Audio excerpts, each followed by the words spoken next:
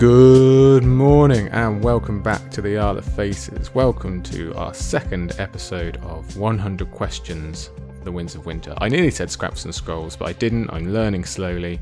I am your jolly green giant, your jack of all glades, and I'm speaking to you this time from an absolutely soaking wet England. Last time I said it was sunny and lovely, but I think the false spring might have tricked me. Took Princess Zelda out this morning. We were both drenched within minutes. Add another 90 minutes onto that and it wasn't good. It wasn't good at all. Luckily, I'm joined by someone who might have a bit more luck in the weather department.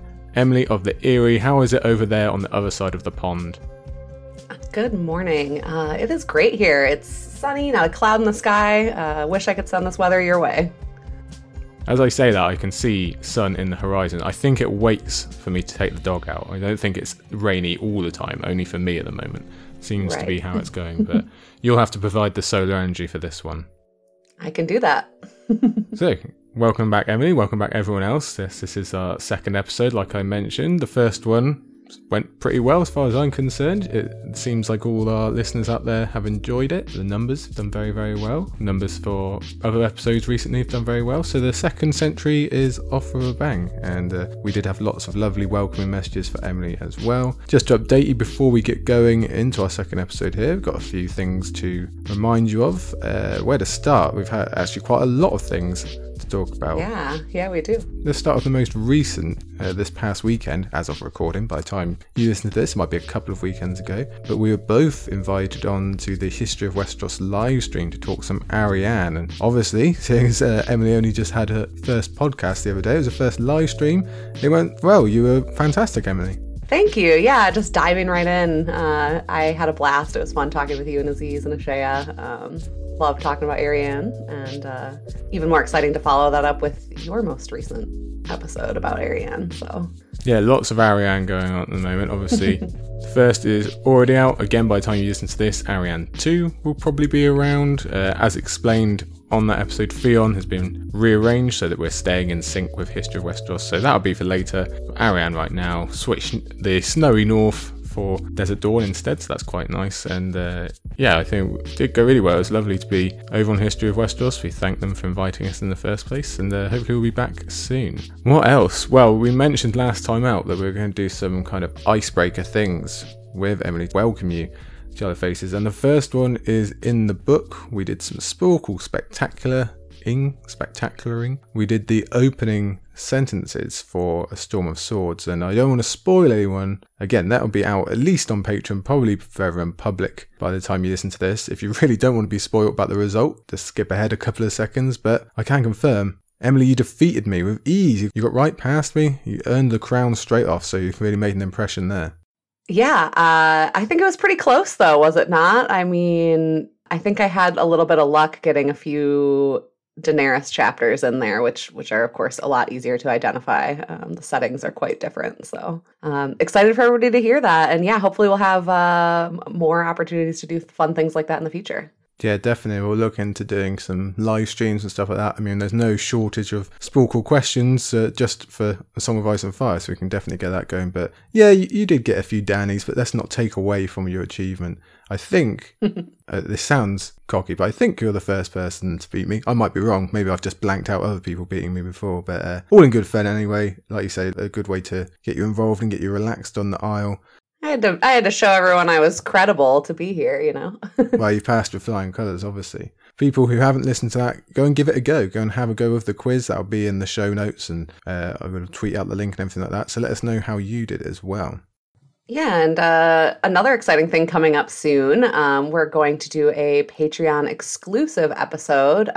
We've been kind of getting prepared for this. This will be an interview with me hosted by you. So, if you haven't gotten to know me enough through my quiz answers or my opinions here on the 100 questions, we'll definitely deep dive into me, how I got into the series, other nerdy things that I'm into.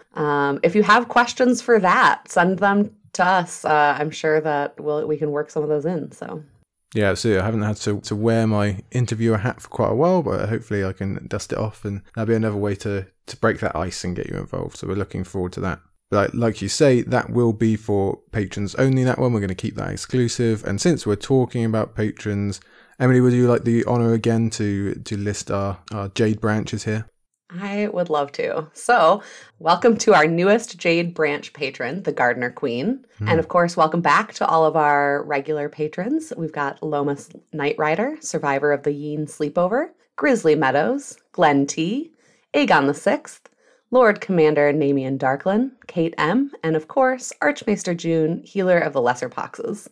Yes, thank you one and all. It's great to have you aboard as always. And you might remember last time when we were doing these question episodes, I mentioned that fellow patron Brandy T had some ill health. We were wishing her a speedy recovery, and I'm happy to say that I've heard from Brandy T, and she is indeed on the mend. She had some successful, fairly major surgery, and actually she told me that last time when she heard that shout out, that really helped before going in for her surgery. So let's hope that this second shout out aids in the recovery. Well done, Brandy T. We're thinking of you again. Absolutely. We hope you get well soon. So then let's get down to business, I think. Let's crack on. We do still have 90 questions to cover. Emily, do you want to just give us the briefest of reminders, just in case anyone's forgotten what we're doing here? I'm sure everyone knows, but just in case. Yeah, absolutely. So, of course, this is the 100 questions. We're covering anything and everything, the Winds of Winter, anything and everything that you send our way. If you've already caught episode 100, where we debuted the 100 questions, you'll know that we're averaging about 10 per episode, so that's our goal for today as well. Some questions are deep dives, some are broader, some, dive right into theories or specific storylines, while others are a more general take or just opinions on what we're looking forward to. And just as a reminder, we would love as many of these questions as possible to come from you listeners. You've been doing great so far with your suggestions. While our list is nearing 100, we do have to prune some down. There are some repetitive questions or things like that we'll probably lump together and make sure that everybody gets their feedback in. But what I'm getting at here is please keep them coming. If you can think of any questions, if you'd like a shout out on the show, you can email us at isleoffacespodcast@gmail.com. You can also tweet at us at either Sir Buckley, or I'm on Twitter now as well, at Emily of the Eyrie. And you can also send us a message on our Patreon. Heck, send us a raven if you've got one. Yeah, not just your questions either, but let us know your answers. You might have completely different opinions to the ones we give, or you might have something we've not thought of. If any of those completely stick out to us, then maybe we can include a few at the beginning of next episode and on and on. So get those involved as well. Other than that, I think we're pretty much ready. I think we've got everything covered. Scraps and Scrolls is rolling along. We've got, obviously these ones will be fairly regular. I don't think we've been too long since the last one. I think everyone remembers. Scraps and Screens, that's still coming as well. Keep your eye on that, and some extra patron stuff. Yeah, I think we've rounded it all off. So let's get going then. Let's get going with our 10. We're going from 11 to 20 today. Emily, would you like the honour of starting us off with our first question? I would love that. Our first question today, technically question 11 overall. What locations we've never been to before are you all looking forward to seeing in Winds of Winter? This is from James, one of our friends over at the Radio Westeros Discord. Yes, a strong opener here. Thank you, James. He is one of our besties over there at Radio Westeros. So thank you for sending that in. I always like talking geography and locations of Westeros. But my answer is probably expected, or it's unsurprising maybe to long-time listeners or even readers, which might give you a bit of a hint. I don't want to flog a dead horse, but I think I might have to. I did try to think of a horsey pun from A Song of Ice and Fire, but I couldn't actually remember any horses that die. Then I did. I remembered Smiler, of course. So I don't want to keep flogging Smiler or any other dead horse you can think of. But my answer is, give me Storm's End. Give it to me right now. I demand it. Long-time listeners will have heard me make the case for Storm's End all the way back in Clash, and probably again in Dance, and most especially in the Big Old Castles book that I wrote a long time ago. But funnily enough, it's come up again. By the way. Thank you very much. I can't talk about it getting Paris too quickly. I'm going to keep ahead. I'm going to keep reading my notes. Funnily enough, it's come up again recently because I have been writing the notes for Arianne 2, in which she returns us to the Stormlands, so I get to put on my stormy hat and do a little rant about how neglected this area of the world has been, despite being fairly central, continent-wise, and very, very central to the plot earlier on with the War of the Five Kings, and also important historically. And obviously, at the centre of all that is Storm's End, one of the coolest castles you can find, definitely one of my favourites. There is a reason it is the first chapter of that Big Old Castles book that Emily is kind enough to give give me a compliment about there. So if you have happened to come across that, then you'll know it's right there, right at the beginning, that I really like that castle. I can't say I was surprised that this was your answer, and I also feel like I can kind of understand why Stannis was so upset about not getting Storm's End the more that I read about it. So not to interrupt, but tell us more. No, I agree. I'd be pissed if I was Stannis. I would definitely want Storm's End. I won't repeat the full rant for everybody here because it is in the book, and I already do a kind of reduced version in Arianne 2, so you can keep your ears open for that later. But Storm's End deserves some limelight. And I know I am cheating slightly from James's question because, yes, we have seen Storm's End. We've even technically been within its walls or its borders with Davos and Melisandre, but we've never actually been inside it, which just continually blows my mind. It's not made a big enough deal about. We've never been inside one of the most important castles in the realm, and I want to see it. I want to stand atop walls that are 80 feet thick. 80 feet. I want to be in the Drum Tower. I want to see Storm's End's weirwood tree, perhaps one of the very first to ever be captured in something resembling a godwood. I want to see the chambers where King Jaehaerys and Queen Alysanne said goodbye to their mother. Show me the round hall that witnessed the face-off between Lucerys Velaryon and Aemon Targaryen. Show me things I don't even know about yet. Can we see Stannis' childhood bedroom? Is that still there? Is there a shrine to Proudwing? I must know. I have a couple more, but I'm going to let Emily have a chance to speak finally while I calm down a little bit from my Storm's End rant.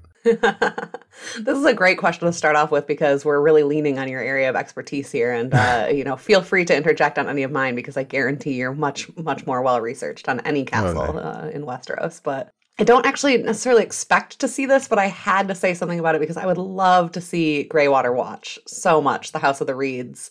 Oh, that is a nice one. Yeah, that was a good choice. Yeah, I think we talked last time about Mira and, is she around? What's going to happen with her? And I certainly would love for her to have some kind of, remotely happy ending, get back to see her father. Maybe we actually get to meet Howland Reed, I'm not actually sure of the origins of this, but I did see a hilarious meme recently, seeing it referred to as Howland's Moving Castle, a play on the Miyazaki film with a similar name. And I just love that. I thought that was so funny. So, if people can find it, I would love to see Greywater Watch. She does get to go back there in the show, I guess. She gets a happy ending in the show. So maybe she does in the books. That I love that comparison, yeah, definitely. And just as a quick bonus question aside, because I do love Howl's Moving Castle, do you have a favourite? That is Studio Ghibli, isn't it? Howl's Moving Castle, is that right? Yes, it is. Yeah. So have you got, is that your favourite or is there another one? I would say it's one of my top two. I also love Spirited Away. But it's hard to pick because almost all of them are amazing. I think we could do a whole episode on Studio we certainly could. Films. We certainly could. What about you? Yeah, I probably have two as well. Probably, I've not seen it for a long time, but Porco Rosso is amazing and funny. Mm-hmm. Yeah. And Princess Mononoke, I don't know how other people pronounce it. I don't think I've ever said it out loud before, but it might be my favourite film of all time, to be honest. At least non-comedy film. I like a lot of comedies, but that one means a lot to me. That is an amazing film. But you're right, we could get very distracted. It's so different than the rest, and I think it probably is in a lot of ways the most similar thematically to A Song of Ice and Fire, just in terms of the setting and the epic nature of it. Not all the films are that way. It is. That's my husband's favorite, so you guys, I'm sure, would get along. Good choice. All right, back to Westeros. Yeah, I guess we'll have to go back. I guess. I'd love to be there. We've been told that we'll see Casterly Rock, and I'm really excited about that, but I'm actually more excited to see about what context we see it in, what POV will go there, under what circumstances. Will it be Cersei returning kind of ousted from King's Landing? Will it be Tyrion triumphantly, becoming Lord of the Rock? Will it be something much bloodier? We don't know. You want to share a little bit about just maybe some fun facts? Well, there's certainly parts of Casterly Rock I'd be interested to see. I think we did talk about it a little bit last time, didn't we, about what might happen there or how we might wind up there and who and all those kind of things. I think, I've got one more answer for this. I think if we do see a flashback or a vision through Bran, I'd love to see the Tower of Joy. It's a moment in the show that I mostly enjoyed, not speaking about Jon's name at all, but everything else about it I really liked to see. Fun to see, Ned confront Arthur Dayne and the Knights of the Kingsguard. emotional, heartbreaking, amazing to see Ned and Lyanna together. I'd love to see that and to read about it. So.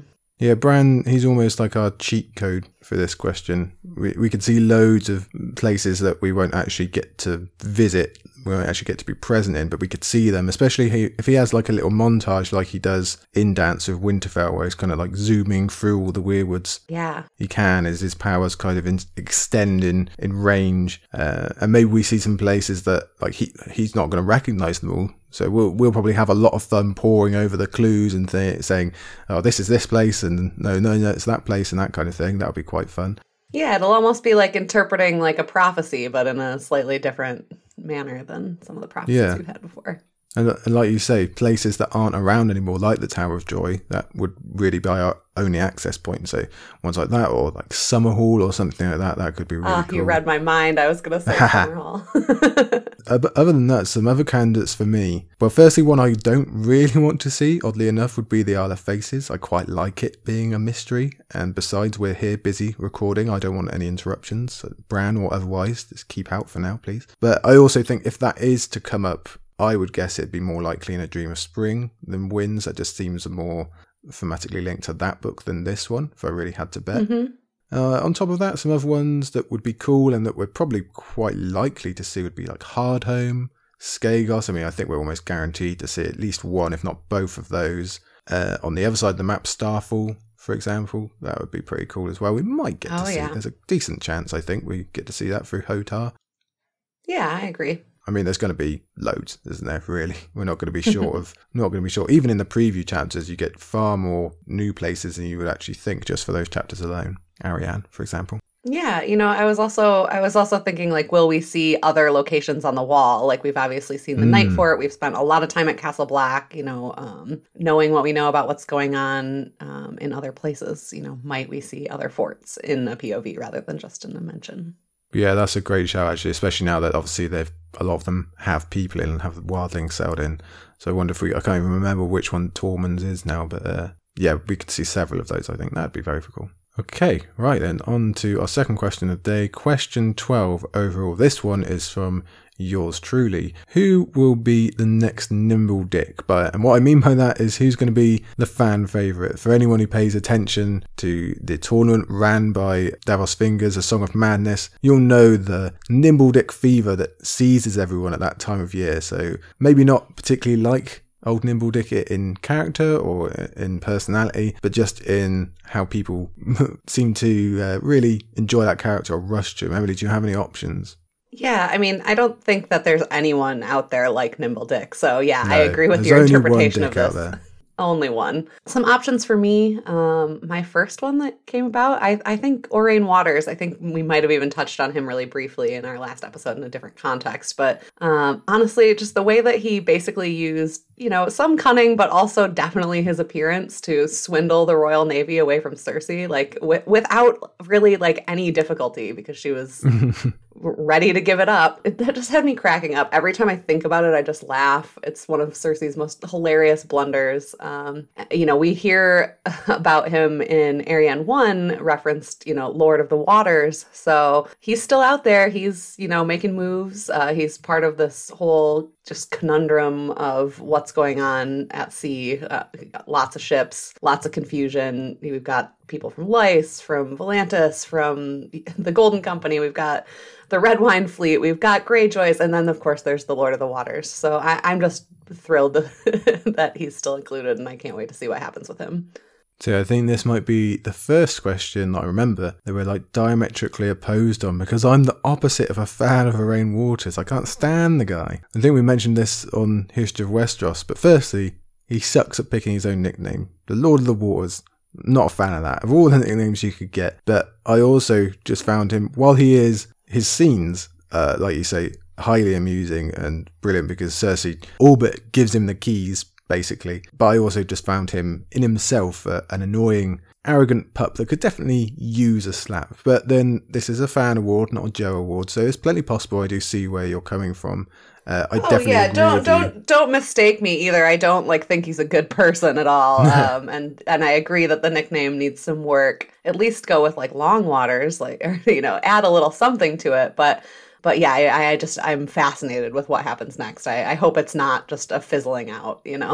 No, I agree with you. I think he is coming back. I mean, he has. I think we mentioned this with Aziz, but he has a big fleet, the best fleet on those waters. Other pirates, they're not going to be able to contend with him. Someone's going to either want those ships or want his allegiance. Could very well be Daenerys when she finally comes across. It could be someone else. So he's far from done. So I think you'll definitely get the opportunity to see him. Yeah, absolutely.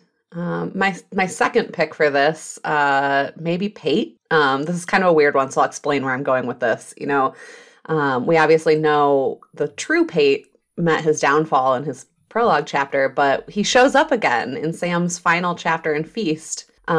He's likely or almost certainly being inhabited by a faceless man, probably Jaqen H'ghar. Who knows? We know there are many of those agents out there in the world.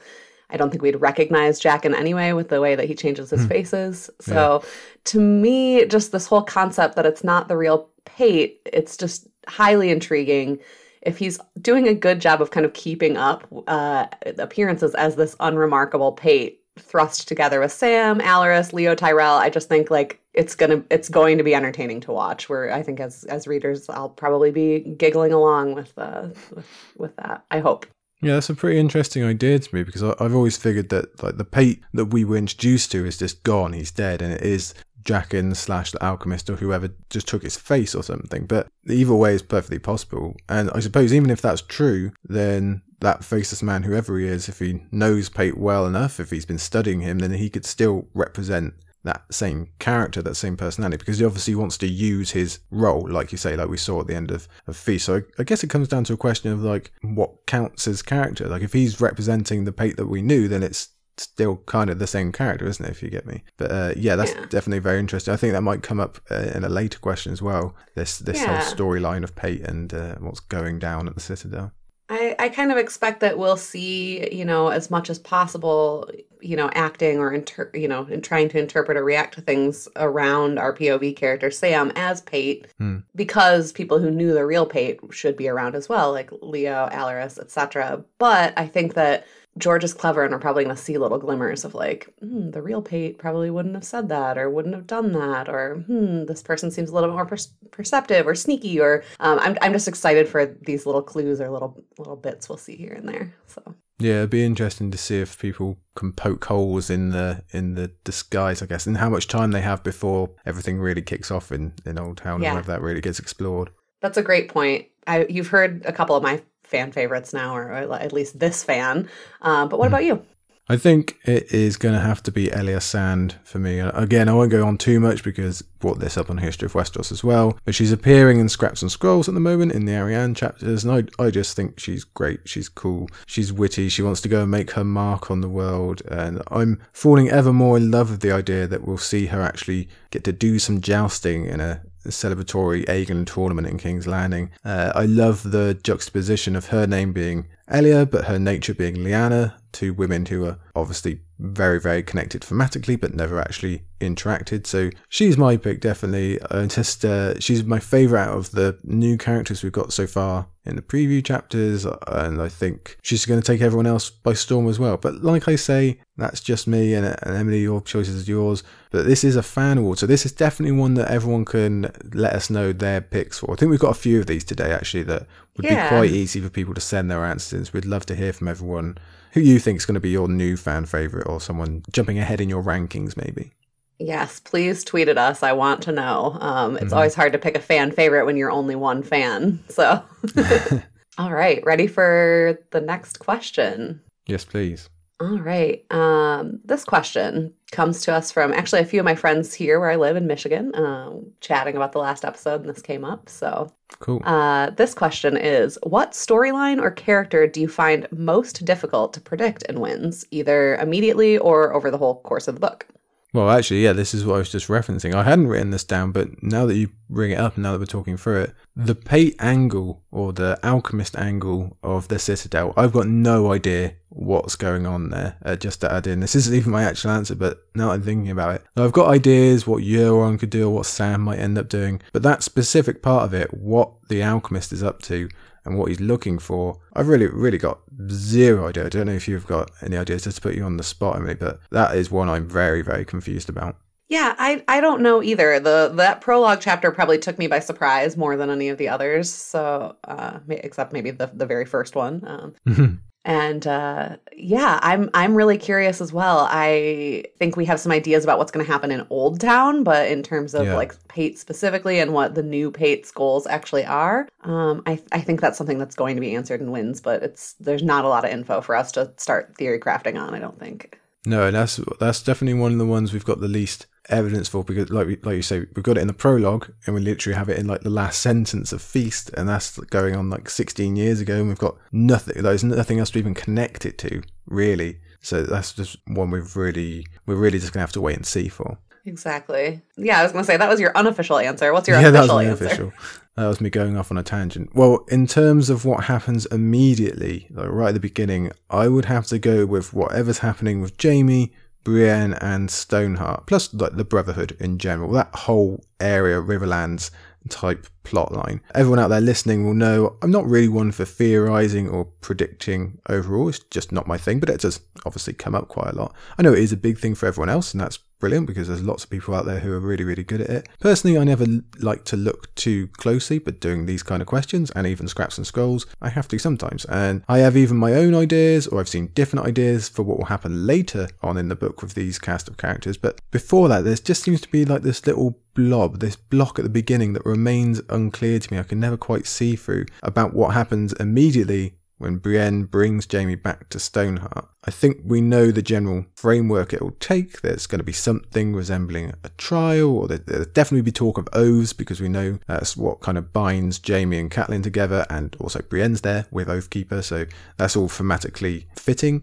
Maybe there's some more swearing of oaths involved. Maybe there's even a forced duel if Stoneheart really wants to be cruel. They're all good possibilities, but there's nothing that reaches out and grabs me of precisely what the initial Brienne or Jaime chapters will involve. And I must say, while I just mentioned that I can foresee later storylines for the group after getting through this block, I do actually struggle, I must admit, with placing Brienne. I'm not really sure what her Winds arc is going to be about. I think we all assume it's going to either point her to go along with Jaime or point her to go along with Stoneheart, but I'm just not convinced of either, and I can't really pick. I think actually maybe out of all of our POVs, I've got the least sense of direction for Brienne right here at the beginning, which is fitting for Brienne because she spent a lot of Feast kind of wandering about, not knowing where to go, so maybe that can continue. But yeah, I really don't have any idea what she's going to be up to for the bulk of the book. I agree with you, and I think it was recent Winds of Winter primer from Radio Westeros where they broke down several different theories or options for how things could go, but I found myself completely unable to pick a path, or to, it all seemed equally plausible to me, and I think that there are other things outside of that could happen as well. I love Brienne, I love Jaime. They're probably two of my top 5 characters, so I've got this mental block on the idea that either of them could die, but they're in a pretty dangerous situation, and we can't rule that out either. So great pick here. What about yours? Yeah, my pick, for me, it would have to be Cersei and just King's Landing in general. It's been one of the biggest locations in the series for a long time. We've had so many POVs in and out of King's Landing. I'm just going to start by breaking down kind of where we left things and how many variables go into what could possibly be going on in King's Landing and with Cersei, because I think this is why this is my answer.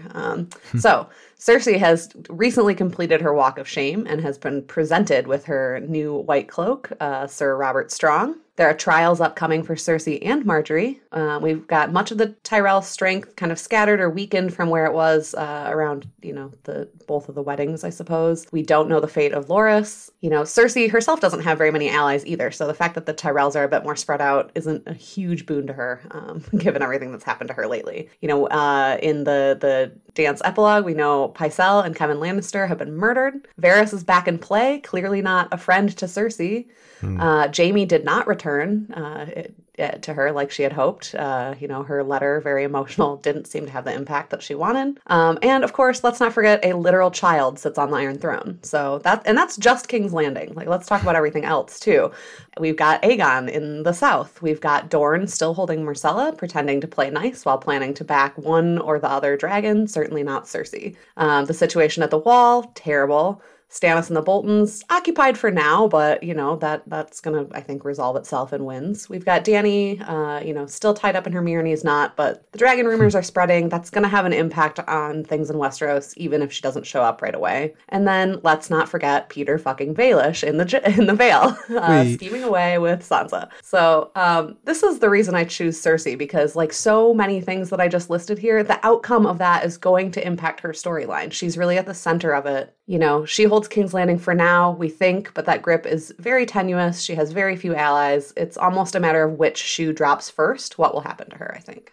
That was a great pick. Yeah, it's really strong. I have to agree with you. I remember doing that dance epilogue for I don't know how many hours in the last episode for the dance, Scraps and Scrolls. And I mean, like I say, it was hours and hours. And I know I barely touched the surface of the different things going on in King's Landing. Like, I didn't even touch the trials and what could happen there. There's obviously things to happen before. I think this is actually fairly similar in why I can't see Brienne, Jaime Stoneheart. I think it's the same thing. There's a block at the beginning. I can think of things after. I can think of what's going to happen when Aegon, assumedly, comes along and stuff like that. But before that, the initial is really hard for me to see. I can't really think of what's going to happen with the trial with her or Marjorie. I could guess about something with Gregor/Robert Strong going all out and replicating something from the show in terms of violence. But as for the details, no, my ideas don't become clearer until Aegon and the others start showing up. And don't forget the Sand Snakes are coming, and we've still got the High Sparrow and all those things. I mean, as you touched on, there's a million things going on. Varys, I know what Varys is going to do overall. He's going to get Aegon there, but what's he going to do beforehand to continue messing up Cersei and the Tyrells? And what is the reaction to both Kevin and Pycelle's murder? Who accuses who makes those accusations stick, and all those kind of things? Yeah, I really can't begin to guess. So that's a great pick from yourself. Yeah, and I think actually our two answers clearly knit together a little bit, because we're talking about Jaime and Cersei, and they are clearly about as intertwined as you can be. I expect their stories to intersect again at some point, but they both have really dangerous situations to survive before that can happen. And so how that all shakes out, I hope we find out soon. Yeah, definitely a nice connection between the two answers there. I'm not personally sure they'll meet again in King's Landing. I know this is touching on our other earlier question, but I could see them reuniting maybe at Casterly Rock. Maybe it is King's Landing, but nothing's pointing me that direction there quite yet. Yeah, well, we'll just have to wait and see, I guess. Indeed. Great question. And I think our next question comes from one of our patrons. You want to kick that one off? Yeah, indeed. This is from Grizzly M, Grizzly Meadows, to give the full patron name. So thank you, Grizzly, for sending this one in. We kept it for our second episode. You actually wrote in a really long message, which was a pleasure to read. I've cut it down just a little bit here so we have the question to focus on. What it comes down to is, what was Tywin Lannister doing in Lys? And Grizzly says, was it something to do with the pleasure houses and Tywin's own sexual hang-ups? Is it related to the Ty prefix that Tyrion and Grizzly thought about during dance, about Lannisters maybe being in Essos and long-lost Lannisters and that kind of thing? It's a big, big question. Emily, do you want to try and tackle it first? Yeah, absolutely. Thank you, Grizzly, for making me put a lot more thought into Tywin Lannister's sex life than I ever have before. No, I kid.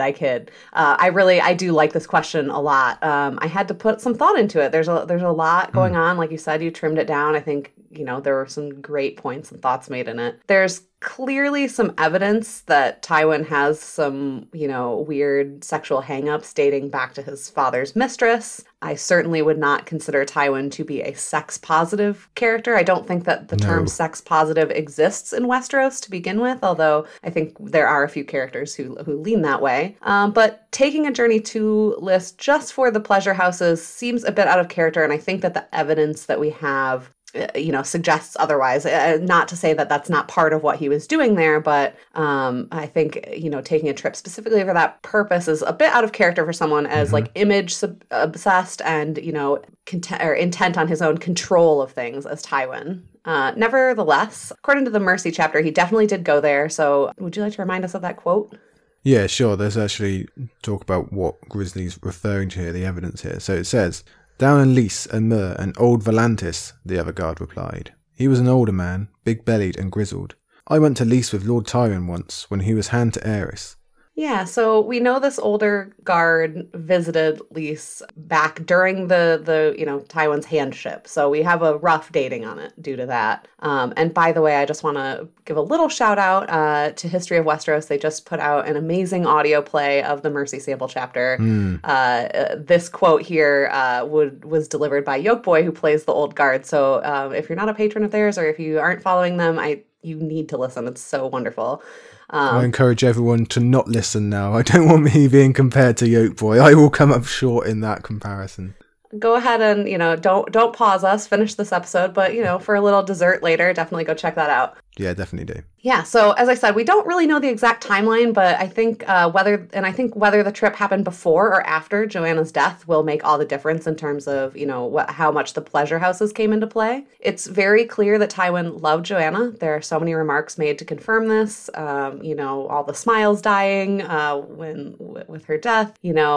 I think, the purpose of the trip was probably truly official business, either hiring sellsword companies for a coming conflict, maybe doing some cleanup after the War of the Ninepenny Kings. He certainly could have been seeking a lost Valyrian blade, which I will not touch on too much right now because we have another question about that coming up later. He could have been hunting down rumors of remaining Blackfires even. There's so many reasons he could have gone. What do you think? Yeah, I think this is where I would most likely land, to be honest. Just off the top of my head, when I first read this question, before even really trying to look into it, I figured it would either be trying to find a bride for Rhaegar, as Steffon Baratheon was, maybe later on, maybe at the same time. Again, the timeline's a bit confused. He was sent to do that, so maybe Tywin was the same. Or it was maybe a smoothing out of trade issues or relations following the war. Probably the trade part, to be honest. I think that is quite an important thing to make sure you've got down. I hadn't thought about the Blackfires part, so that's a really good point. I don't know how much of that was a thing that Aerys dedicated a lot of thought to. Was he particularly bothered about that? Was he worried about that? Some of that comes into the timing of the writing, that we know George didn't really come up with the Blackfire stuff until a bit later, when he'd already established Aerys quite a lot, so they don't quite mix with the backstory, but that doesn't mean we can't find out about it later. Or maybe he didn't think about that because Tywin was doing the thinking for him. Maybe Tywin was worried about that kind of thing coming up again later. Maybe this was a trip where he was kind of nipping that in the bud, but I'm not too sure. You have some more thoughts on it though, don't you?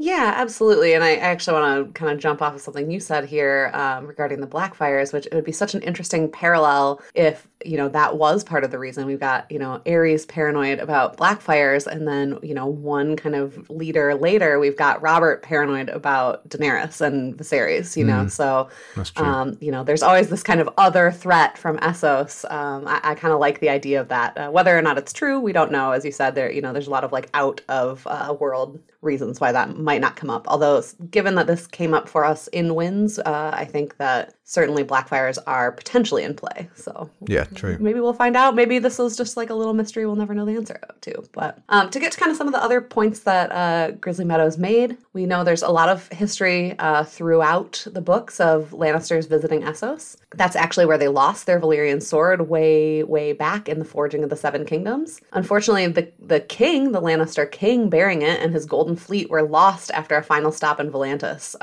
They reference the Golden Fleet coming to Volantis, leaving, never being seen again. People actually went out and looked for them and nothing came up.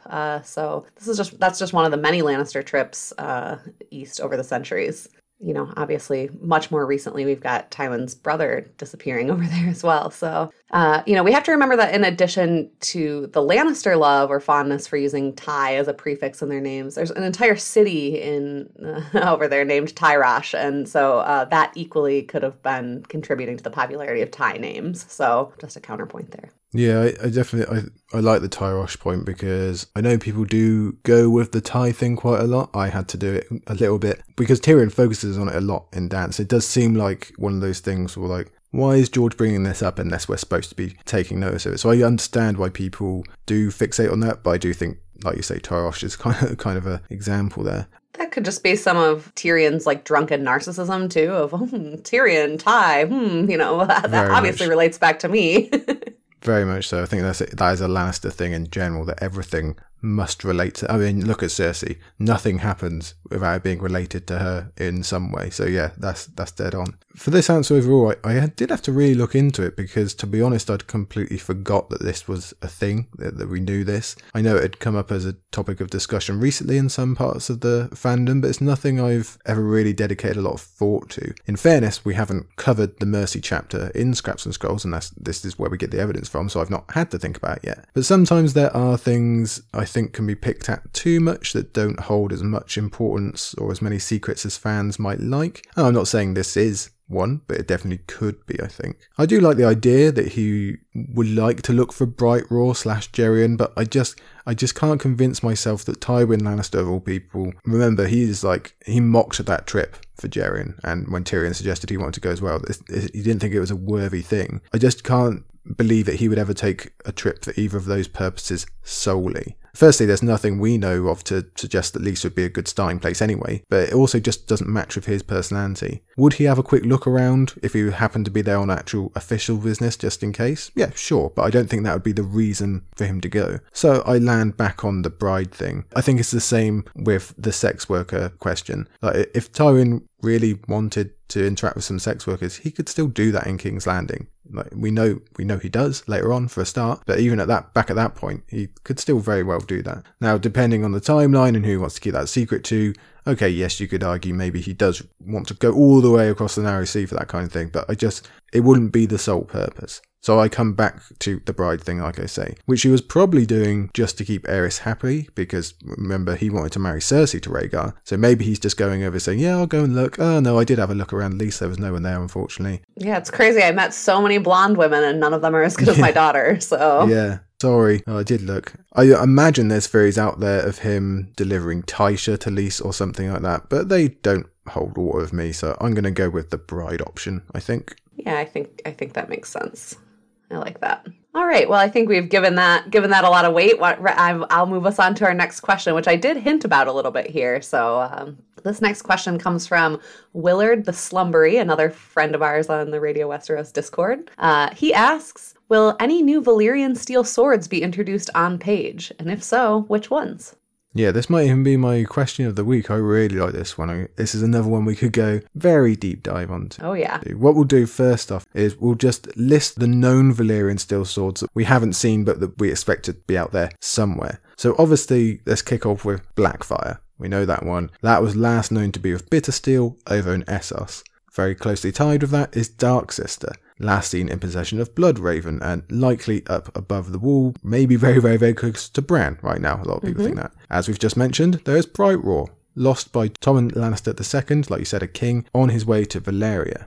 With Bright Roar, just to reiterate what we said before, that potentially was lost at sea. So this doesn't strike me as one that I think we're going to find. I don't see anyone getting to Valyria and finding it. I don't see anyone inventing scuba diving and finding it, but it's certainly worth a mention. Well, if Melisandre can find Davos's finger bones, if she did, then maybe someone can find Bright Roar. But you're right, might be at the bottom of the ocean, might be in Volcano, Valyria, could be anywhere. Or maybe someone has it on their shelf.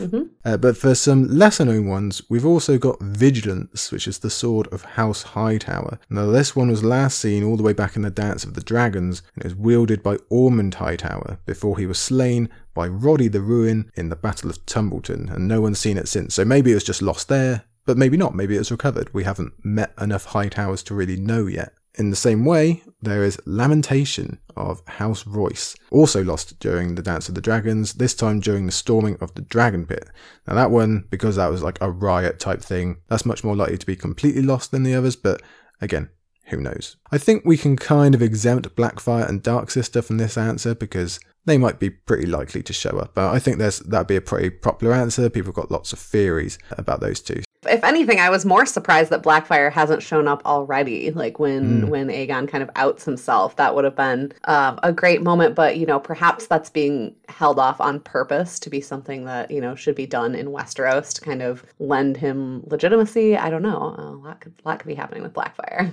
I definitely think we see that very, very soon. Mm-hmm. So I'll go with those lesser two then, Vigilance and Lamentation. I'd like to see them both, actually, because we're definitely going to meet more of House Hightower, and we're going to uncover a lot of their mysteries and wins, likely through Sam. We already got a little tidbit of it there at the end of Feast, but I think we're going to get more of that. So I'd like him to meet various members. There's quite a few of them, actually, but I would definitely like him to meet Lord Leighton Hightower, who's been there at the top of the tower for ages doing who knows what. Lots of mysteries there. That would be very, very cool. And, well, the Vigilance, the name, is the stronger thematic link, because the Hightowers, historically, they've always kept a vigil over Old Town, which was the original cradle of Westerosi society for centuries. But more specifically, like I said, Leighton Hightower, he's been waiting. Maybe he's been protecting something, we don't really know. So I like the idea that he's been keeping Vigilance, the sword, up there at the top of the tower for all this time until it's really needed. Maybe Sam gets his hands on it. Maybe someone else gets their hands. Give it to Gilly. I just want Gilly to get more things. So yeah, I'm really hoping for that one. I think that's probably the more likely. Yeah, I like that answer. Well researched.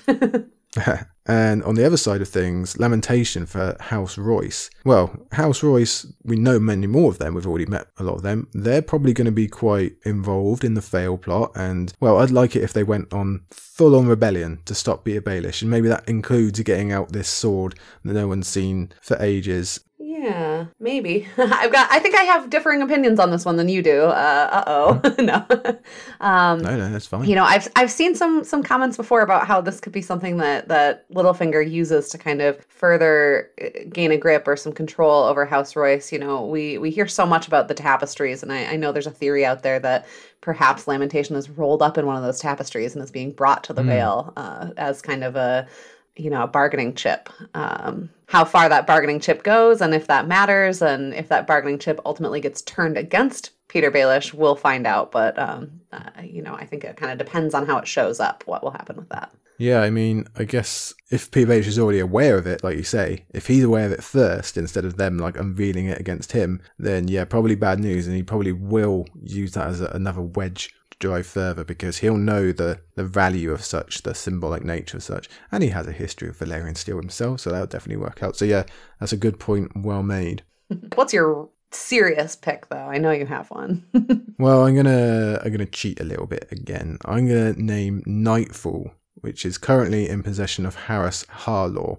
Now that does show up in Feast. We meet Harris, he's one of Asher's champions, but and she mentions that he's got the sword, but we don't get a look at it. He doesn't get it out or anything like that. So I'm going to count it as one that would basically be new if it really featured in Wins. Now I bring it up, Nightfall, because that was House Greyjoy's sword, but they lost it to their relations somehow. They're quite closely connected to the Harlaws. We don't know how it changed hands, but it did. And I think House Greyjoy would probably quite like it back, especially Euron with his appreciation of Valyrian steel things. If he's got his armour, well, he'd probably quite like a sword as well. And Nightfall seems like it would match quite well with him thematically as well. I'm very interested in its naming, Nightfall. Will we see a night be felled by Nightfall? Is that what it's going to be used for? Or is it something closer to the Winterfell naming? Is it used to fell night, maybe? Or is it something to do with the long night? They're all possible, but definitely I think they would. House Greyjoy would really, really like that back. Again, especially Euron. Because remember, out of the great families, great houses,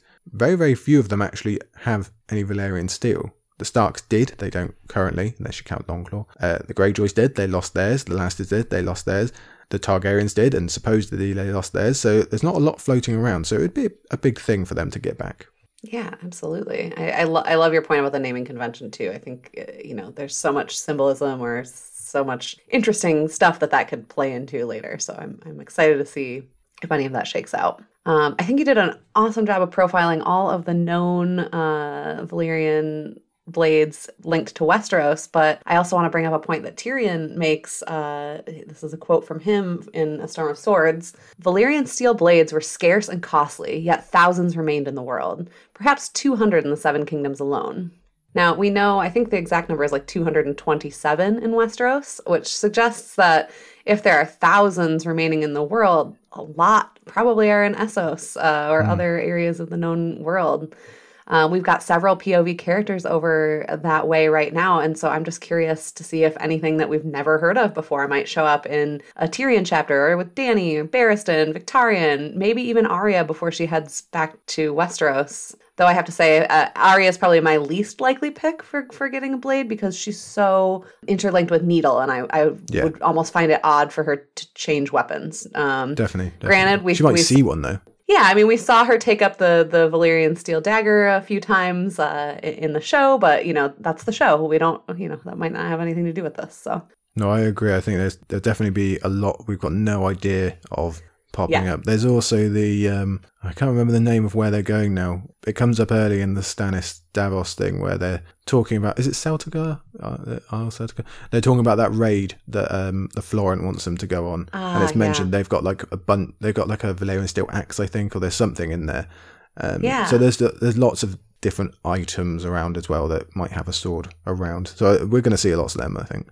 Yeah. So I've got kind of a little bonus question here. Go on. I think you probably will have a great answer for it.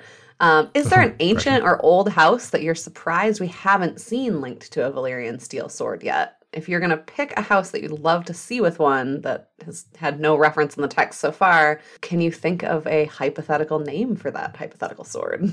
Well, like I just said, it's surprising who has and who hasn't really. There doesn't really seem to be like that much of a pattern to who has a Valyrian steel sword and who hasn't. Probably because if you come across one, you grab it and you keep hold of it. So it's just kind of a finders keepers thing to a certain degree. But I think there are a lot of houses that probably have had them in the past and we haven't learnt about it, or we're just surprised they don't have them. This is a good question. I like this. This is definitely one that people can email in with. Give us your houses, give us your made up names. I'm sure you're going to do better than I will. I'm thinking House Blackwood. They're an ancient house. They're very, very old. They've got lots of creepy, mystical things in their background, and probably tons of possible names of them because there's so much to do with House Blackwoods. We associate them with trees or ravens or the colour black or even weirwoods. So in terms of names, well, Blackbird, that would be good, but it'd be a bit misdirecting because they're not connected to blackbirds, they're connected to ravens. Red Raven, if you're going to go for the Blood Raven angle, he's linked to the colour red. It works for alliteration, but in general, no. Darkwing, that's another one. Makes me think of the duck, though, unfortunately. But that gets a few votes in my mind. Also, a group of ravens is an unkindness, I believe. That's not a bad name for a sword, is it? Unkindness. I think it is. I might be wrong. There. Do you have... All right. What's your final pick, though? You're down to the wire. You got to name it right now. Okay, for all my 10 Blackwood names, I'm going to go the Pokemon angle. I'm going to call it Razorleaf. Ooh, I like that. might be rubbish, but in my mind, I'm settling it. What other... House Mallister is another like really super old house I could see having one squirreled away for beating back the Ironborn. What would they call theirs? Winged Wave? But the eagle with what they're looking at. That'd be cool. Yeah. What about you? Have you got any? I'm not very good at this kind of thing, I'll be honest with you, but I was thinking about an ancient house, House Westerling. So their house words are honor, not honors. I might have mentioned in my introductory episode that I'm a fan of Brandon Sanderson as well. So I just love the idea that there could be an honor blade out there. something nice, very commonly referenced in Stormlight Archives. So not a great pick or anything like that, but it did amuse me. It probably beats out Razorleaf, I would think. Please, like you said, I really hope that our listeners send us some more theoretical sword names. I would love that. Yeah, that's definitely one we could make a nice little list out. People put a graphic up on Twitter or something on Patreon. I think all of you out there can do a really good job naming some swords for us. But yeah, definitely do that. Otherwise, we're already halfway through. We're on to question 16 now. I'll take this one because it's another one of mine actually, so it makes sense that I will read it. Emily, who do you think is going to be the most disappointing, or maybe the most likely to get an early exit? Now, you could look at this a few ways. You could look at it on like the national stage, out the big players, or maybe you want to choose a more specific like micro situation. But I thought of this question based on the structure of earlier books, because we almost always lose a major player early on.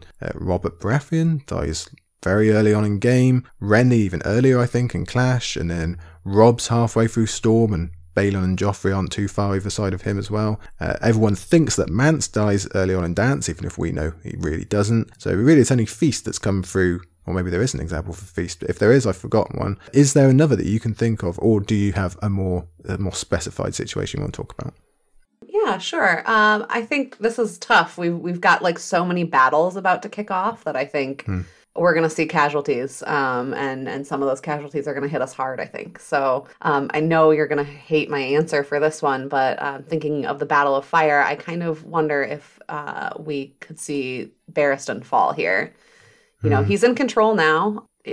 We've gotten hints from some of the sample chapters that the tide of battle is going to go in his way with some of the turned sellsword companies. But Barristan's still got a lot of Myronese who would happily let him be their champion, fight in the war, win the battle, and then plant a dagger right in his back. You know, they don't really want Westerosi control. There's a huge culture clash between, you know, not just Daenerys and the Myronese, but especially an old knight from Westeros who, you know, can't get the titles right, who can't kind of break the customs of Westeros and adapt. And in general, is just kind of mucking things up. They don't, you know, he's not wanted there. With Dany gone, I think they'll find it, you know, plenty of opportunities to try to deal with him. Now, I really don't want this to happen. I would love to see him make it well past this. I think we've talked before, and we'll talk again about, you know, how he'll adapt to hearing about Aegon, but you know, he's got to make it out of Meereen before that can come about. So that's one of my answers. I mean, I think, you know, it could equally be Victarion. There's so many POVs over in or around Meereen right now that unless they scatter again, they're not necessarily all needed to be there. True. We'll see. Yeah, I agree with that. I won't go too far into it, but for anyone who's listened to Scraps and Scrolls, I mean, you're right, completely. We've gone through that quite a lot, the possibilities of Skahaz, possibilities of the pit fighters. Even though it looks quite good for him at the moment, that almost worries you more, I think. If you've been reading George for any amount of time, when he gives good things, that's normally more cause for concern than when he gives bad things, because that's what normally happens. But yeah, I'm with you. I hope it's not Barristan, but it could be. Yeah. I think so much, like, you know, I mean, a lot of theories I had going into, you know, book 2 or book 3 or book 4, it was like, oh, all the characters that I'm used to are going to survive, and here's what I think they'll do in the next series. And then, you know, nope, that's not what happens. They're dead now, got to reconfigure. And so given the nature of this question, I tried to pick things where it was like, you know, we can see a path for them forward, but, you know, they're in harm's way right now. Will they make it out? You know, another thing that I was thinking about is I'm expecting a death during the Turning of the Veil. Maybe, you know, kind of to harken back or to mimic the death of Sir Hugh in the first book. So I know you've got a lot of thoughts on this. You've been digging into to Elaine lately. Yeah, well, I was thinking about that, like the thematic link of a Veilman going down in an attorney. That would, like you say, make a lot of sense considering the death of Sir Hugh. I really like looking back at the Hands tourney in terms of Sansa, so that would really, really strike if she's seeing two very, very similar things. To me, it would be pretty funny if it was Harry that went down straight away, just because it would mess with Littlefinger's plans, and I like that idea. Oh, yeah. I would also like the idea of there being a faction that have realised what Peter Baelish is up to, and maybe they're taking steps to stop his moves. Now, I don't think there's many that would want Harry dead, but you never know. Maybe there is. Maybe there's like a rogue faction going on there. So, yeah, I have covered, again, I won't go too far into it. That is another Scraps and Scrolls area, but I could definitely see that happening. You expect. I reckon there's probably, I mean, how many deaths does a tourney average? At least one, you would think. At least normally. 1 or 2. Yeah. I think, you know, another option, especially if we're going with the mimicking of Sir Hugh, is, you know, who might Littlefinger want to fall because they know too much and he doesn't want people to be able to ask them questions. You know, there's several candidates for that. I good luck to anyone who tries to take down Lynn Corbray. I don't, you know, good luck with that. But, you know, maybe, you know, we know the Mad Mouse is there. And if Littlefinger or Sansa starts getting a bad feeling about him, well, pretty easy to put a bounty on his head or to match him up against someone he can't withstand. So that could be a way. Now, that's not a very disappointing, or, you know, I wouldn't compare that to like Robb or Renly, but certainly something I've been thinking about. No, that's true. That's a good point. I hadn't thought of the Mighty Mouse there. That would definitely be one we'd quite like to see, probably. That actually makes a lot of sense in my head, because so far we haven't seen any indication that Petyr Baelish knows about him or is worried about him, but maybe he does know, and maybe he's just going to use this as a way to get rid of him without casting any suspicion on himself. That definitely sounds like him. As you say, there's probably some way he can get into some house's favour by killing this person off or that person off or whatever it might be. We've seen already countless examples of him doing exactly that, just a little nudge in this direction or that to get a house on side. So having someone die, yeah, that fits very, very well. I definitely think you're on something there. I think the most likely answer based on the examples I gave at the beginning for me they'd probably point to Stannis. Now, we know there's already going to be a rumour about his death, but I don't actually think it would be death this time that would be the most likely for him. I don't even think it would be defeat, not at the beginning. I still expect him to win Winterfell. I think most people do. I think it's the aftermath that might not go his way. I can still see Rickon suddenly appearing, or maybe even Sansa by that point. Timing is difficult, but maybe. Either way, I think what it will come down to is Stannis winning Winterfell for the North, defeating the Boltons, and doing what he should be doing, his plan going through, but then ultimately the North still shunning him, turning their backs, forcing him back up to the wall, back into desperation. It looked like he's out of the running for the Iron Throne, at least initially. I think that really fits in with Stannis as a person who never gets his due in his mind. He never gets his thanks, and no one ever likes and stuff like that. So I think that would fit really well with him if we're going to go by like those earlier kingly examples. I really like that, and I think that depending on who it is, what Stark it is who shows back up, that could go two completely different ways. I think if Rickon shows back up, we know he's he was already a wild child before. I can't imagine him toning it down or becoming more scholarly in his time on Skagos. So in that case, it could be more of a, well, I'm the king, all this little boy's assertion. It could be, more about the bannermen behind him saying, yeah, thanks for the help, but bye, see ya. We still want a king in the North. We have one now. Whereas Sansa, I think, there's more likelihood that she might initially try to get along with Stannis. She tries to lead with kindness and love, but of course, we've got Littlefinger in the background who certainly wouldn't want her aligning with anyone but him, and, trouble could be caused there. Not even to mention that I think that after Sansa spends any time with Stannis, they're not going to get along. I mean, he's not the most feminist of leaders in Westeros. He, I think he's more rigid. They just don't seem like characters that I think would find a lot of common ground.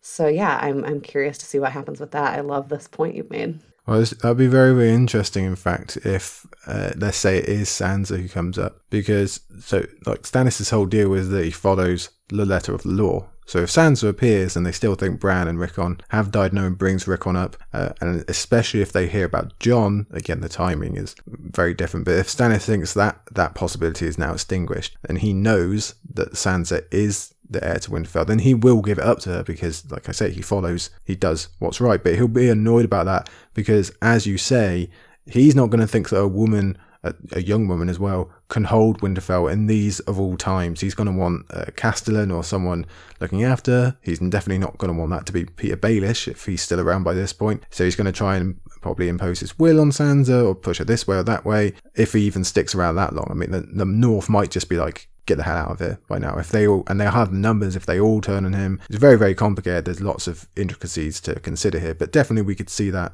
overall. So yeah, that sparks an interesting idea you bring up there. I can't imagine that Stannis will be excited to see Baelish. No, they do not. They clearly already hated each other, yeah, it kind of depends on who has the greater strength, how that goes, because I think if Stannis is in his full power, he'll be like, get this Joker out of here. He's aligned with Cersei, and how that'll actually shake out. I got to imagine if Littlefinger's going to make that move, he's prepared for a reaction like that from Stannis. He's, for all the negative things we can say about Baelish, he is an over-prepared, overly cautious, cunning person. And so I can't imagine that he'd just walk into Stannis's knife, The other choice I could have for someone going down early, and I take no joy in this answer because I quite like one of its members, Garland, just to give you a hint, is House Tyrell. I've already mentioned earlier on, I can't really see how the trials will go. I think Marjorie's going to get out of it okay, but then Cersei will take her revenge at some point. She's going to have to take someone out before Aegon comes to crash the party. Maybe that's Marjorie, maybe it's killing her, maybe it's not, maybe it's just removing her from her queenly status. Mace is probably going to meet his end at Storm's End's Siege version 3. I remain highly suspicious of Randall Tarley being a friend in the Reach, and even if he's not, then someone is. So I can see them turning on Tyrells. I can see the Tyrells finding themselves with many less friends than they originally thought, especially if Euron defeats Paxter Redwine's fleet and that kind of thing. Garland, we know, is going off to fight the Ironborn. He could run into trouble. Hopefully he doesn't die, because I quite like Garland. But even if he survives and the other Tyrells have to leave King's Landing, maybe they hole up at Highgarden or Brightwater Keep. But I could just see it being the end of their time in King's Landing and their position in the Great Game being essentially destroyed. They're knocked down a few pegs. Loras would be an interesting part of that, because it might be he's already dead, so he just plays a part in therefore the house in that area. But let's imagine if he's not, and he was faking all along as some sort of secret plan or another, and then he returns to find his family gone or arrested or whatever. That's going to be quite a shock for him. Yeah, that's really interesting. And, the idea that he's already dead and that's not out yet draws an interesting parallel to Renly, where, in the Battle of the Blackwater, they don Renly's armor and, pretend he's still in it. And, will we see something similar, or is this going to parallel that at all? So I love that. I mean, even if none of this does happen, you still got to figure when Aegon comes along, it's probably not going to bode too well for them. Maybe they can cut a deal, maybe they don't. I mean, they're definitely not going to be as in a good a position as they were with Cersei. And like we spoke about earlier, this isn't even talking about the accusations of murder and what Varys is going to get up to. There's lots of things going on, but I could definitely see them falling out of favour pretty quickly. And just to add on one more answer here at the end, Tommen, for example, if we really do need a king to die early on, it could be Tommen. The Sand Snakes are coming. He could go pretty quickly in the book, I think. Yeah. I think that's a great pick. And I think especially when we've got Dorne coming into the mix, they hold Myrcella. Obviously the Queenmaker plot failed, but certainly wouldn't be a bad card for Dorne to be holding, to say, okay, Cersei, we have your only remaining child. You better play nice, or just bringing her kind of back into relevance again through the death of Tommen could be quite interesting. Okay, do you want to move us on to question 17, Emily? You know that I would. This is actually my question. I want to know, and I think you already have no one's going to be surprised by your answer, but will Sweet Robin survive Winds? And if not, why not? Yeah, lots of Vale talk today. I find that we're getting quite a lot of Vale questions in general, considering that we've only had that one chapter and it's a small part of the plot really. Everyone's just desperate to see more Sansa, I think. But as to our question, ultimately, no. Unfortunately, I don't see Sweet Robin surviving. But I do find that pretty unfortunate. I would, for my personal use, I'd like him to continue on as long as possible, because we see in that Elaine preview chapter, he is growing into a bit of a fawn. He just knows things he shouldn't really be able to know. He's annoying Peter Baelish's plans a little bit more than he should be in his condition. It'd just be cool to see this essential human puddle actually provide some resistance and not go as easy as you'd think he would. But no, in the end, I don't think it really makes sense for him to survive. If Sansa's suspected plot with Harry is to go the way we think it will, I think he's gonna have to go, isn't he?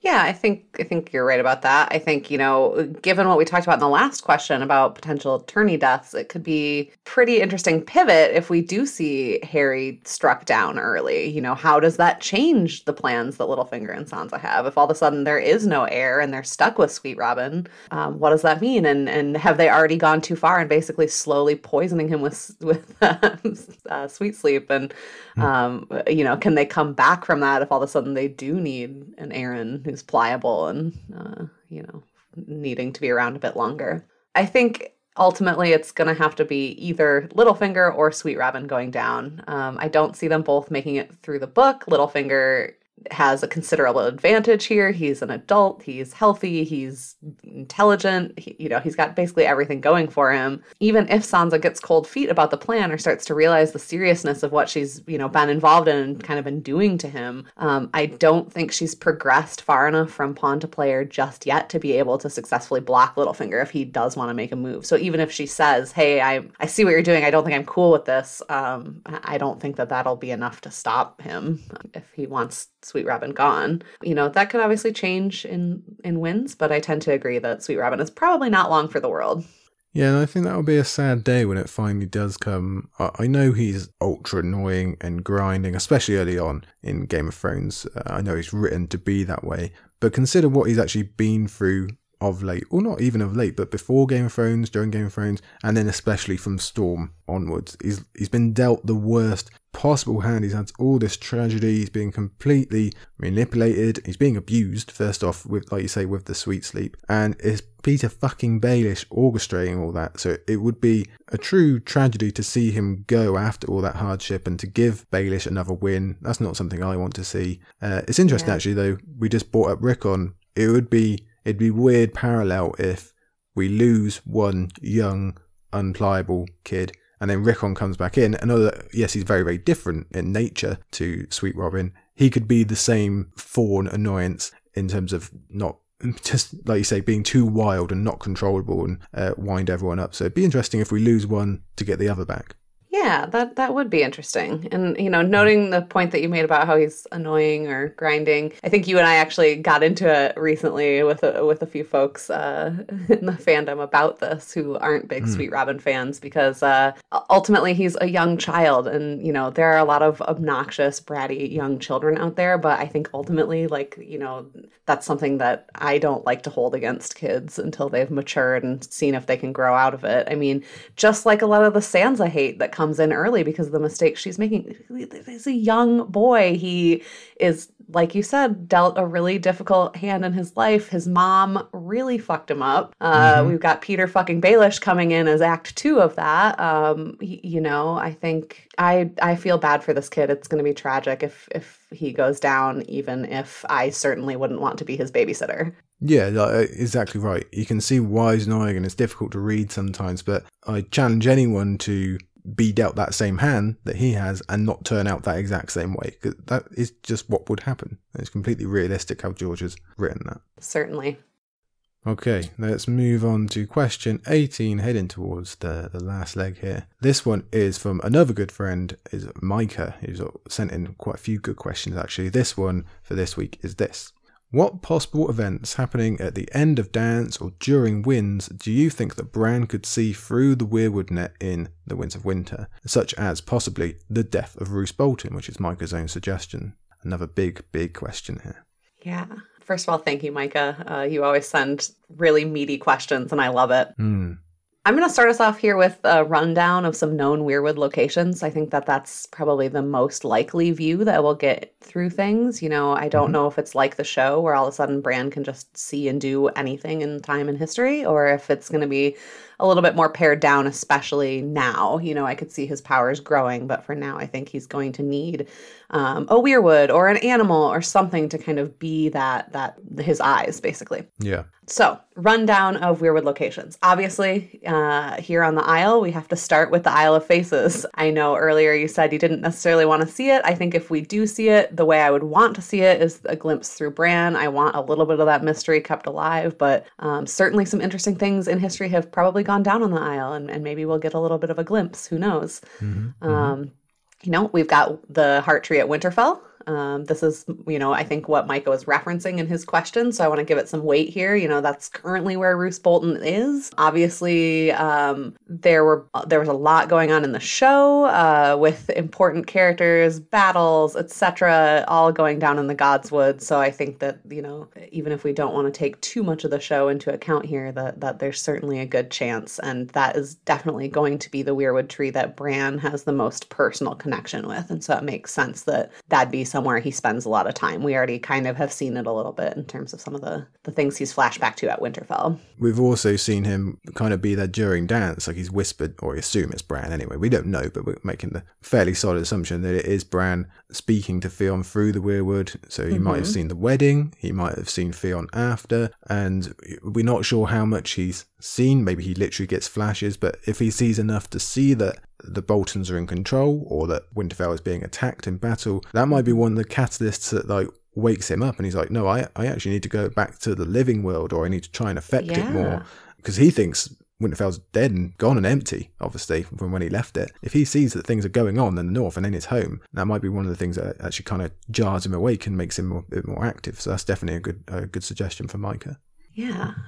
Next on my list here is Casterly Rock. Casterly Rock lists high up on the places of people are kind of hoping to see in the next book. We think it's coming. Up until now, there have been no major events in the current timeline of A Song of Ice and Fire that I think are worth showing there. I think all the Lannisters have been kind of spread out either in King's Landing or at war, so there's not a ton immediately that we would need to see, but that could change if any prominent characters go there.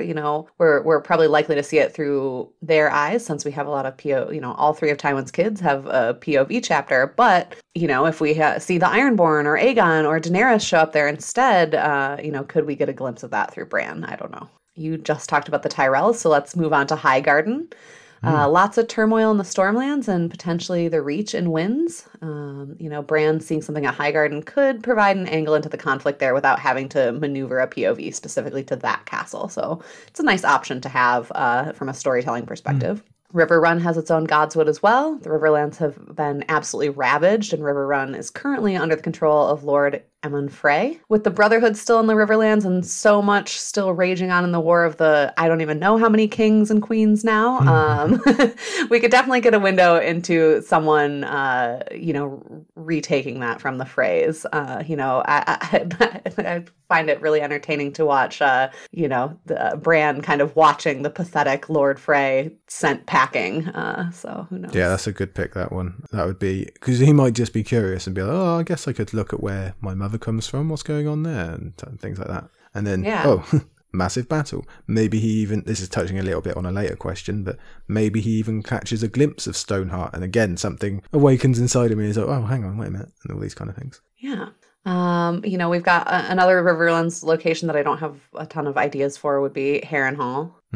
We also know that there's a heart tree at White Harbor. Bran, maybe flashing back and witnessing some of the planning of the Manderleys and kind of giving a little bit more backstory into some of the theories that are out there about what they're up to. Could be pretty interesting. We've got Hollow Hill in the Riverlands where we met the Ghost of Highheart. We've had a couple of characters traipsing through the Riverlands see it or spend a little time there. Actually, the ruins of the Whispers, which is the resting place of Nimble Dick, has a heart tree. I don't, see any need to go there, but just worth noting. There is a Weirwood Grove, of course, north of Castle Black, where Jon took his vows. There's White Tree as well. There's plenty of activity north of the Wall. So I think, if we need a view into the large scale movement of the others and what's going on up there, there's options as well. And then I also just really briefly want to touch on some of the rumored or possible additional locations where we don't have necessarily deep confirmation, but that there certainly could be a Weirwood Tree, which would be Skagos, Derry, Deepwood Mott, Raventree Hall. We know the tree there is actually dead, but we don't know if that means that you can't look through it anymore. Make some assumptions, but, and then beyond the trees itself, Bran could also use his warging powers. We discussed last time how he's continually tempted to use them to control Hodor to get close to Mira, but he's got plenty of other uses for them as well. Summer, any of the other direwolves we know about. I think people are really hyped or interested in the idea that maybe he could warg into a dragon and see through their eyes. And of course we've got ravens or birds or any animal that he might be aware of or tied to in some way that he could see through as well. And that opens up a whole lot more possibilities of what could be seen. Yeah, I think the ravens, the birds, that's probably the one where we're getting close to, because in Theon's preview chapter, which I know we've had to delay, but I've already been through it. So in that one, I actually forgot before rereading it, but at the end, the ravens are actually saying Theon's name out loud. So they're obviously, I mean, it might not be Bran, it could be Bloodraven, but you think it's probably Bran. They're probably being used by him as again, cameras, or even microphones in this case. So I think in that case, probably one of the options we're probably more certain of, if we had to put money on it, would be Bran witnessing Theon's death. Again, from that preview chapter, Asher is asking Stannis to execute Theon in front of the Heart Tree instead of burning him. That would wrap into a lot of Theon's themes and stuff like that, and he's actually covered the prospect of that himself as well, both in that preview chapter and at the end of Dance, so that would make sense. In terms of other things he could look through as well, I've long wondered if Bran ever learns to look through disconnected pieces of weirwood, like weirwood that's been used for something else, like it's part of the moon door, I think, and someone's got like a staff made of it. Oh, yeah. Probably not, because you'd think they're not connected to the weirwood net, as people call it, but if he did, that would open up the door, obviously, to see basically anything. Because like you, I don't think it goes like the show where he can just tap into it wherever he likes. I think he needs like a tether somewhere, but maybe not. Who knows? Yeah, I agree with that. I mean, this isn't some high fantasy novel where everyone's just like, dripping with ambient magic. So I do agree that at least in Winds, I think where he's still coming into his full power, he's not going to just be able to teleport his consciousness to anywhere in the known world. I think we need that tether. Now, how creative we can get with that tether, we'll find out. Yeah, but, true. Yeah. Great question from Micah. I love it. I'm so excited to see where this goes. Well, I've got one more ans here, which might have even been the inspiration for this question. Maybe not. Maybe I'm being a bit cocky. But I once suggested on Twitter, and I know Micah reacted to it, that maybe Bran is inside the weirwood that Shireen is tied to when she is inevitably burned, and therefore he's present and really like feels her death, feels the burning of it. Just to take it really, really super dark here for a moment. That was met by some reactions, if I remember correctly, on Twitter. Like I said, I think Micah might have been one of them. So I'm going to stick with that answer, just to really freak everyone out a bit. Oh, that gives me goosebumps to think about. I know it's coming. We know it's coming, but I just like have this mental block on it. I don't like to sit around and think of the sweet innocent children of the series dying. So no, we won't go any further into that. But I've planted the image in everyone's mind. Yeah. Sleep well tonight, folks. I'll take a quick switch to the next question, shall I? Yeah. Let's move along.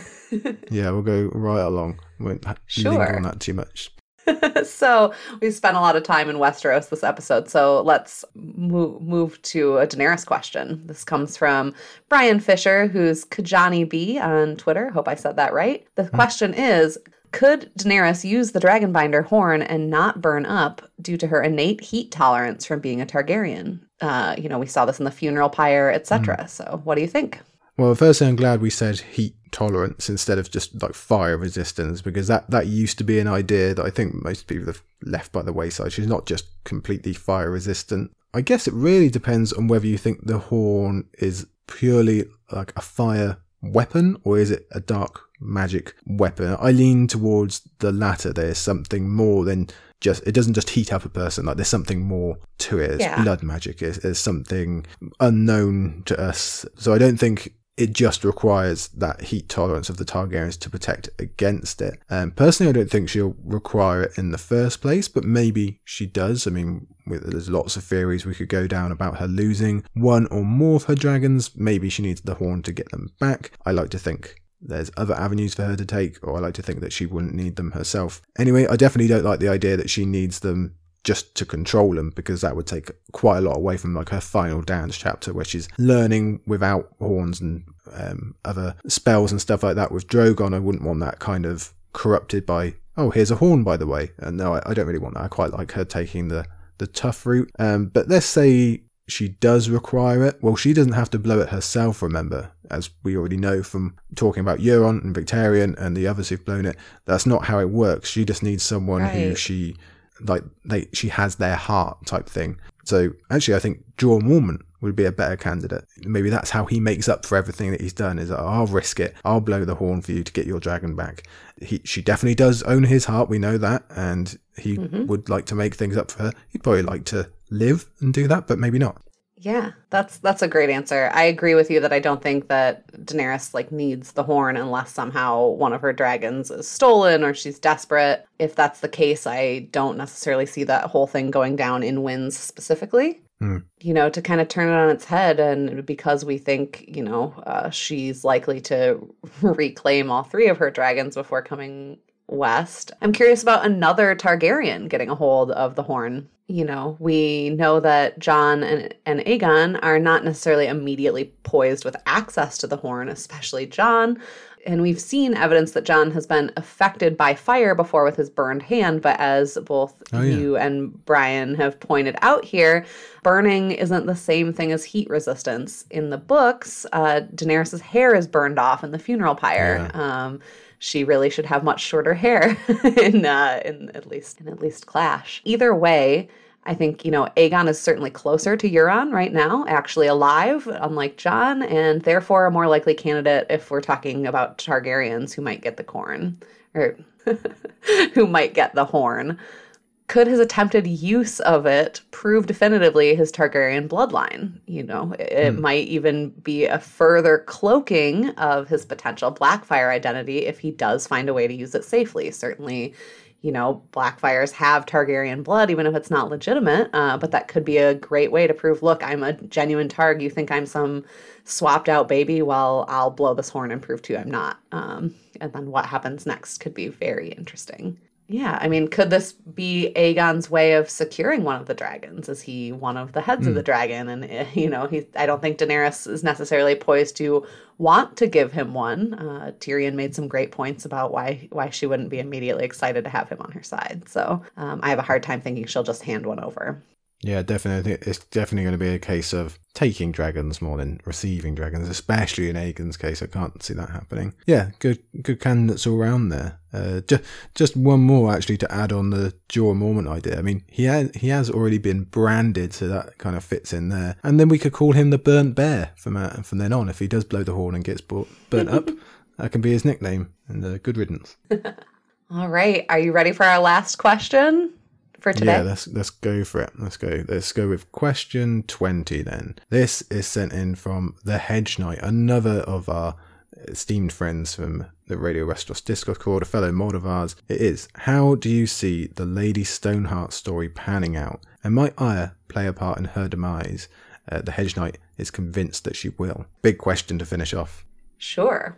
Well, I think you mentioned early on that this is definitely something that we're having a hard time predicting in terms of the immediate outcome of Stoneheart and the trial. But I think you and I are probably in agreement that we expect Lady Stoneheart to make it out of that whole tussle. Whether the rest of them do, we don't know. Yeah, definitely. I think, the idea that Arya is going to have some part in her demise is certainly a popular theory. So some points to make there. I love the idea recently she's taken up the moniker of Mercy. Meanwhile, we know that Lady Stoneheart is sometimes called Mother Merciless. So that's an interesting comparison there. And I think it ties them together in ways that, we've seen her take Cat over Catelyn, but now, she's shifted into Mother Merciless and we have Mercy. So I just love that clever wording from George. I don't see Stoneheart being cut down sooner than Arya's return to Westeros. She's in a position of power right now. We're expecting Jaime and Brienne to come before her early in Winds, probably for some kind of trial, as you said.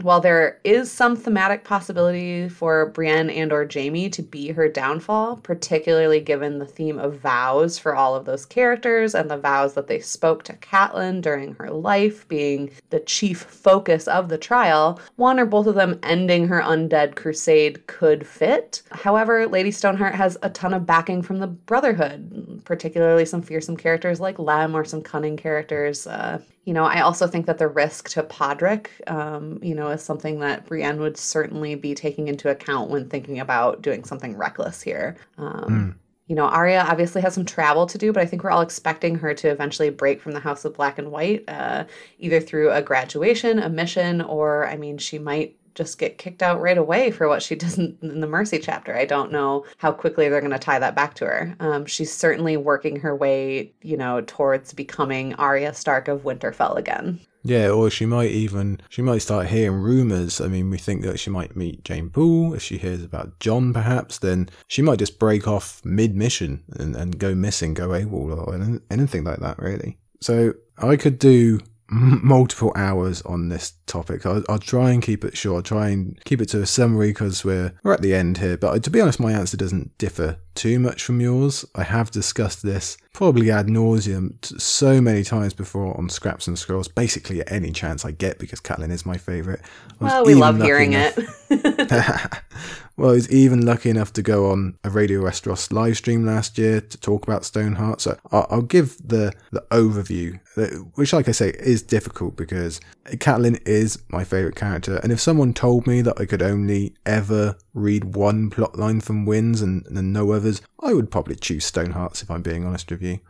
I do see Arya returning to interact with her mother, like you and the Hedge Knight have guessed, quite possibly in the giving of that ultimate mercy. I think that's fairly clearly telegraphed from what we've seen and the naming conventions and all that kind of stuff. I've gone on and on and on in the past about the need for there to be a moment of, at least a moment, maybe more moments of connection between the two, between mother and daughter, because they weren't as close as they should have been back in their home life. And I think that's a massive, massive regret for both of them after they leave, and obviously the opportunity for that dies. Sansa was more Catelyn's girl, whereas Arya was closer to Ned. She was veering much more into the Stark lineage. She was more like Lyanna. She was closer to Jon, all those kind of things. But then, since the family has actually broken, Ned fell and everything else, they've had more than enough connection thematically. Arya was trying to get to Riverrun that whole time. We thought maybe she would get back to Catelyn. Arya was the guardian or the Justicar of the Riverland. She was the one out on the field seeing all the crimes. She was the one that paid some of it back. She honoured her Tully blood. We concentrated on that a lot when she killed the Tickler at the inn, and obviously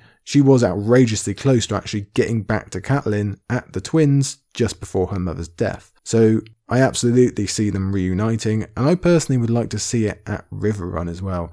I think that's another important part for both characters. I think Arya's Riverland story is unfinished. She spent so long trying to get there, she never quite managed it, so I'd like to see that finally fulfilled. As for Catelyn, Riverrun it's her Winterfell. It's where her soul resides. She wants to avenge it. She wants to get it out of Frey hands. We spoke about that very quickly earlier on. And just to throw some other ideas in there, like I say, I could just go on about what I've said already. I'm saying this is the short version. I know it doesn't seem like it, but it really, really is. But to throw some other ideas in there quickly, I still maintain that it'd be cool to see Sansa go to Riverrun as well. The idea of both daughters following in their mother's footsteps, around the Riverlands for Arya, around the Vale for Sansa, that could come to a head with the ultimate reunion in Riverrun. Imagine all three of them being back together, and they would believe their female half to be all that's left of House Stark, especially if news of Jon has come south. So that would be the most amazing parting gift you could give to Stoneheart, to see her daughters together again. And it's most likely a pipe dream, I'm aware of that, but it's a damn cool pipe dream, I say. That's all right. I mean, I actually have an idea for how Sansa could get there, which would be for the Mad Mouse to, be successful, actually. Get her heading out of the Vale and back through the Riverlands. Wouldn't surprise me if he was, somewhat successful at first, but then, ran smack into someone from the Brotherhood. I think that could be pretty interesting. And like you said, for both of them to be in front of their mother one more time, especially, harkening back to the topic we had of vows, that could, should Jaime get away or prove his innocence in trial, this could be kind of that final snippet of evidence of like, look, your daughters have returned to you. Maybe I didn't personally bring it all about, but in a way, here they are. Or, if something goes wrong for Brienne or Jaime in that trial, and then Sansa and Arya, or just Arya, who knows, show back up in front of their mother, that could be, justification or kind of the ultimate, last nail in the coffin for Stoneheart in terms of, look what you've done in the name of vengeance. You slaughtered so many and yet here they are. Here are your daughters doing just fine. Maybe we don't need your vengeance anymore. Yeah, there's a lot of avenues it could take. There's a lot of lessons to be learned, especially on those themes of vengeance, and obviously it not being the best of ideas. That's very much centered around Feast and Arya's storyline as well in general. I think there are routes that Sansa could get. There's many different routes that Sansa could take to the Riverlands. She could be going there with Baelish. I mean, if the North, we know that's not his initial plan, but that doesn't mean that can't be blocked off. He's got to change, or he is the ruler of the Riverlands technically still. Maybe he wants to pop in, see how it's going. Because I'd quite like that as well. If Peter Baelish actually got to look literally in the ravaged face of all that he's created, and the one person that it was all supposed to be for, and maybe she kills him, well, I would tip my cap to that. That would finish me off, I think. But there's room for so much more as well. There's room for Stoneheart to head north, especially if she hears, let's say before Arya or Sansa return, if she hears that Arya is getting married up in the hands of the Boltons at Winterfell, well, I mean, she needs to go up there anyway, doesn't she? She knows that Bolton betrayed and literally killed Robb. It was him that did it. So she needs to visit vengeance upon him as well. That could be something on her to-do list. We've already seen her kind of dip in and out of the neck a bit. Oh, there's rumours about that. So she might already be thinking that way. But other than the girls, the interaction I would most like to see is Catelyn reuniting with her beloved uncle Brynden, the Blackfish Tully, who's one of my favourites. Again, I've gone on about this multiple times. It seems almost simple to say it at this point, but yeah, fuck yes, I would like to see the Blackfish join up with the Brotherhood and wage this war of vengeance upon the Freys and take the Riverlands and take Riverrun back. I really want to see him initially meet his beloved niece again, and how that works, how he's able to, if he's able to accept it or get that through his mind at all. I want to see his terrain-based tactics blend seamlessly with the Brotherhood. I've mentioned before about the corruption of the Brotherhood. I want to see the resolution of that and how far that goes. Also, how they're going to react to winter, because it will severely hamper how the Brotherhood operates. Will Stoneheart have to take a base? Will it be Riverrun? There's 1,000 different questions. I could go on and on and on, but I want all of those good things. The good part of seeing her again, like I say, I have expanded on countless times. I would really like to see all of those. Yeah, you absolutely gave me chills at the idea of Blackfish joining the Brotherhood. I think that could be such an interesting exploration of knighthood and honor again. You know, we generally think of the Blackfish as someone who's very, very stubborn in his ideals. And, you know, while he's good at guerrilla tactics and while he has a lot, you know, of reason to want to go after the Freys, is he going to be comfortable with the extent and the lengths at which the Brotherhood is willing to take? And could there be conflict there? We certainly are leaning towards it being Arya who takes him out, but I have to imagine that if I saw my niece, who I love very much, turned into a vengeance-filled zombie, you know, traipsing across the land with company like some of the Brotherhood, I don't know if I would be okay with that. Yeah, quite possible. Again, very, very hard to predict, but definitely the one I'm most interested in. That Bryn stuff, I mean, I've been thinking about that for so long. It's one of those ones that I almost fall into the trap of being like, almost doing it as fact. Like, well, yeah, that is going to happen. So I probably need to rein it back in and think about it more, to be honest. Yeah. Well, gosh, what a great question to end things on. Thank you to the Hedge Knight for this one. As we said, we really could have done a whole episode on this. And, you know, maybe someday, who knows? Yeah. I have before, do it again. Right. Well, as just a little reminder to everybody, you know, we're still looking for more questions. Please tweet at us. Please email us. You know, join our Patreon campaign where you can get a lot more direct access to us and some of the you know, fun things. And for all our patrons, we certainly will be addressing all of your questions. So please keep them coming. Yeah, absolutely. And don't forget your answers as well. In fact, let's give a very, very quick basic rundown of the questions we've tackled today, 11 through 20. We asked, what locations that we've never been to are we looking forward to seeing in Winds? We said, who is the next Nimble Dick or the fan favourite? Which storyline or character we find most difficult to predict? What Tywin was doing in Lys all those years ago? Will any new Valyrian steel swords, especially make up your own? Tell us about the houses you think deserve one or maybe have one and give us your names. We've got, you know, who is the most disappointing storyline in Winds or the one to get an early exit? We, you know, want to know your thoughts on whether Sweet Robin will survive or not. Which potential events happening at the end of Dance or through Winds that Bran could see through the Weirwood net. We asked about Dany and the Dragonbinder horn, as well as, you know, potential other candidates for using that horn safely or not in the future. And this last question here about where we see the Lady Stoneheart storyline going. Absolutely. So plenty for you to think about, plenty for you to let us know about. And again, maybe we'll get to feature some of those answers. Either way, we thank you for joining us here on the Isle Again and listening in, as well as everything else you do, whether it's liking a tweet or sharing it or being a wonderful, wonderful patron. We thank you from the bottom of our hearts. We will be back soon. We're doing a pretty good job of keeping this regular. Yeah. By the time you listen to this, the Sporkle Spectacular will be out, so you can listen to that. Ariane 2 will probably be, if not out, then pretty soon, and Scraps and Scrolls will keep going as well. So I'll say goodbye. Yeah, goodbye, and thank you again. And we'll hopefully see everybody next time. Thank you, one and all.